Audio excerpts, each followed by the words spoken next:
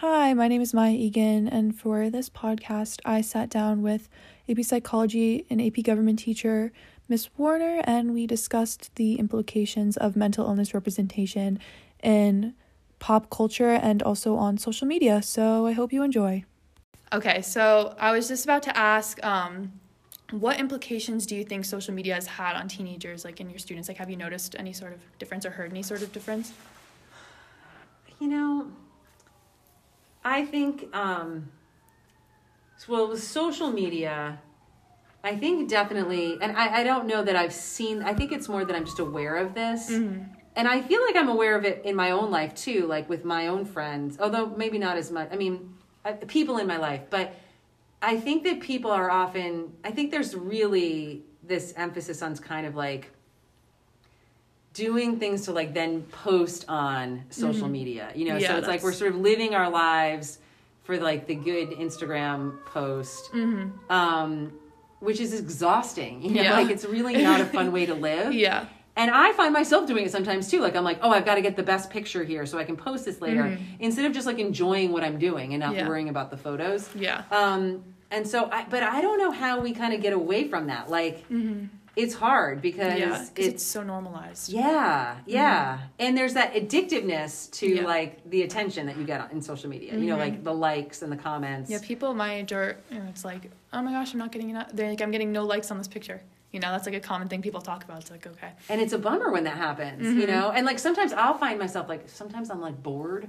on like a weekend. I'll do a post just because I know I'm going to like hear from people. Yeah, exactly. And I'm like, wow, why am I doing that? Like, why don't I just pick up the phone and call someone? Yeah. But like, it's an easy way to like get contacts, but it's not real contact. So it's just a weird. It's so strange. I know. I did it. So part of the project, I did a poll and I sent it to, I think it was like 30 girls that were like my age that I knew, and then the oldest one was 21, who's my family friend, and like they answered this podcast or the poll. It was a Google Forms, and it was like really interesting because a lot of people admitted that they were definitely had an obsession with their phone and just like especially social medias, and then they also said like how being on these social medias have like made their mental health so much worse because like on TikTok and stuff there's just a really strong promotion of like eating disorders and like glorification of mental illnesses, and it's just like it really has taken a toll. So that's kind of how I see that question, just because like I guess maybe because I'm a teenager I see it more. It's really sad though.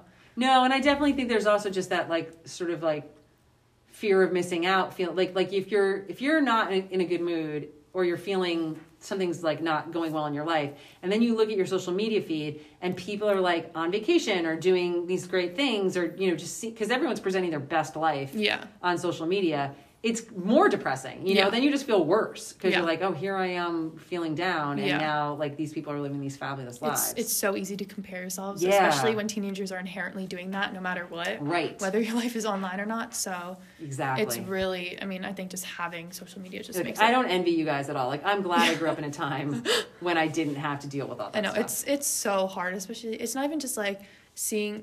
I think a lot of it is seeing other people going out and doing stuff, and then you being like, "Oh no, I'm not doing enough," or I don't know, and then you see someone's pictures, and you're like, "Oh, I don't look like that," Right. Which I think is when it gets really, really toxic. Especially, I feel like you're gonna compare yourself to other people your age, no matter what, whether you're on social media or not. Yeah.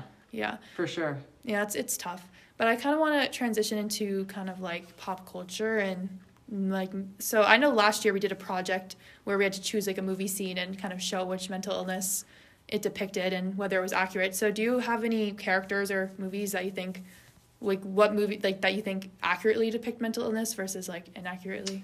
Yeah, that's a really good question. I think that a lot of the time when portrayals are inaccurate, it's because they dramatize things to like make it more entertaining. Yeah. And they want people to, so like I never saw this movie, partly because I heard about it and I felt like it was irresponsible, but there was a movie called Split. Oh, I've heard of it. And it was about a person with dissociative identity disorder, which a lot of people know as like multiple personalities. Yeah. But the storyline ended up having that main character with DID being a serial killer and like murdering people. And I felt like that was really irresponsible because you wouldn't want people coming out of that movie thinking, oh, everyone with dissociative identity disorder is a killer, or is dangerous in some way.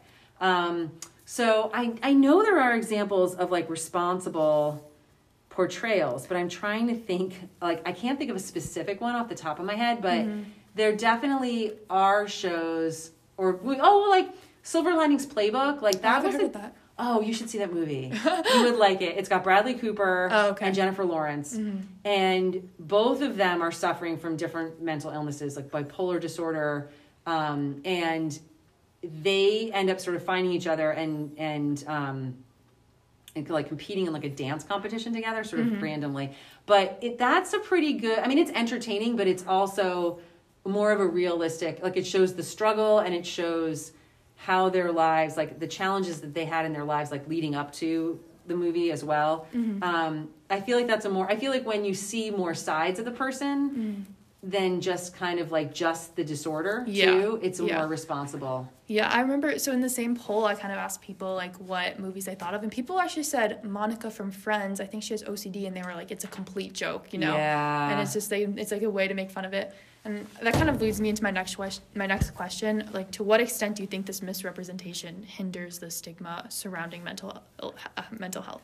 Oh, I think it definitely perpetuates the stigma, because like in that Split example, it makes people like afraid of people with mental illness. You know, that they might be criminals or they might be dangerous. Yeah. Or with the Monaco example, like it minimizes. And OCD is one of those things that a lot of people are like, oh, I have OCD because I like things neat, you know, but I'm always talking about in psychology how like we really have to avoid sort of throwing these diagnoses around casually. Because definitely. When people really have OCD, like the whole idea of a disorder is that it's dysfunction, like it's disrupting your life and prohibiting you from really living the life you want to lead. Yeah. And so most people who claim that they have OCD casually don't, you know, they just have a desire for things to be organized a certain way. So I think that like having like the fact that you're doing this podcast and thinking and asking these questions is so important. Because definitely. That's the kind of opportunity for us to kind of reflect on, because we can't really rely on popular culture to be our source, you know, but like classes like Intro to Psych and AP Psych, a big part of our whole purpose is to try and educate people and so that they themselves kind of lose that, they don't focus, like they understand, like it dispels the stigma, and then they can maybe go out and also share what they learned with other people. Yeah, like you said before, like people, it's just like, I feel like at this point mental illness is just kind of thrown around like, oh, I have anxiety because I'm nervous, you know what I'm saying? Yeah. And it's like, I feel like it kind of invalidates people who are actually struggling every day, like their feelings, like if people are just constantly throwing around like, oh, I just have anxiety because, you know. Yeah, because we all feel anxious sometimes. Exactly. And I think but I do think that there's a good movement to really be aware of those stigmas and to like call entertainment out when it is irresponsible, you know? I mean, or even call people out in your daily life, like in a, not mean way, but like to let people know, oh, and because the other thing we kind of really try and convey in our psychology classes is that we're all going to be experiencing mental illness in some way. Like if it's not us personally, it's someone in our family, it's a close friend, like mental illness is very common. Yeah. And we don't have to be embarrassed by, like, we don't have to hide it. Yeah. And I think the world is becoming more understanding of that. Definitely. Yeah. I agree. I just want to thank you so much for being on this podcast. I think it really made me think about kind of my usage with technology and kind of what I think about pop culture. Did you have fun on it? I did. I'm so like excited that you're thinking like that.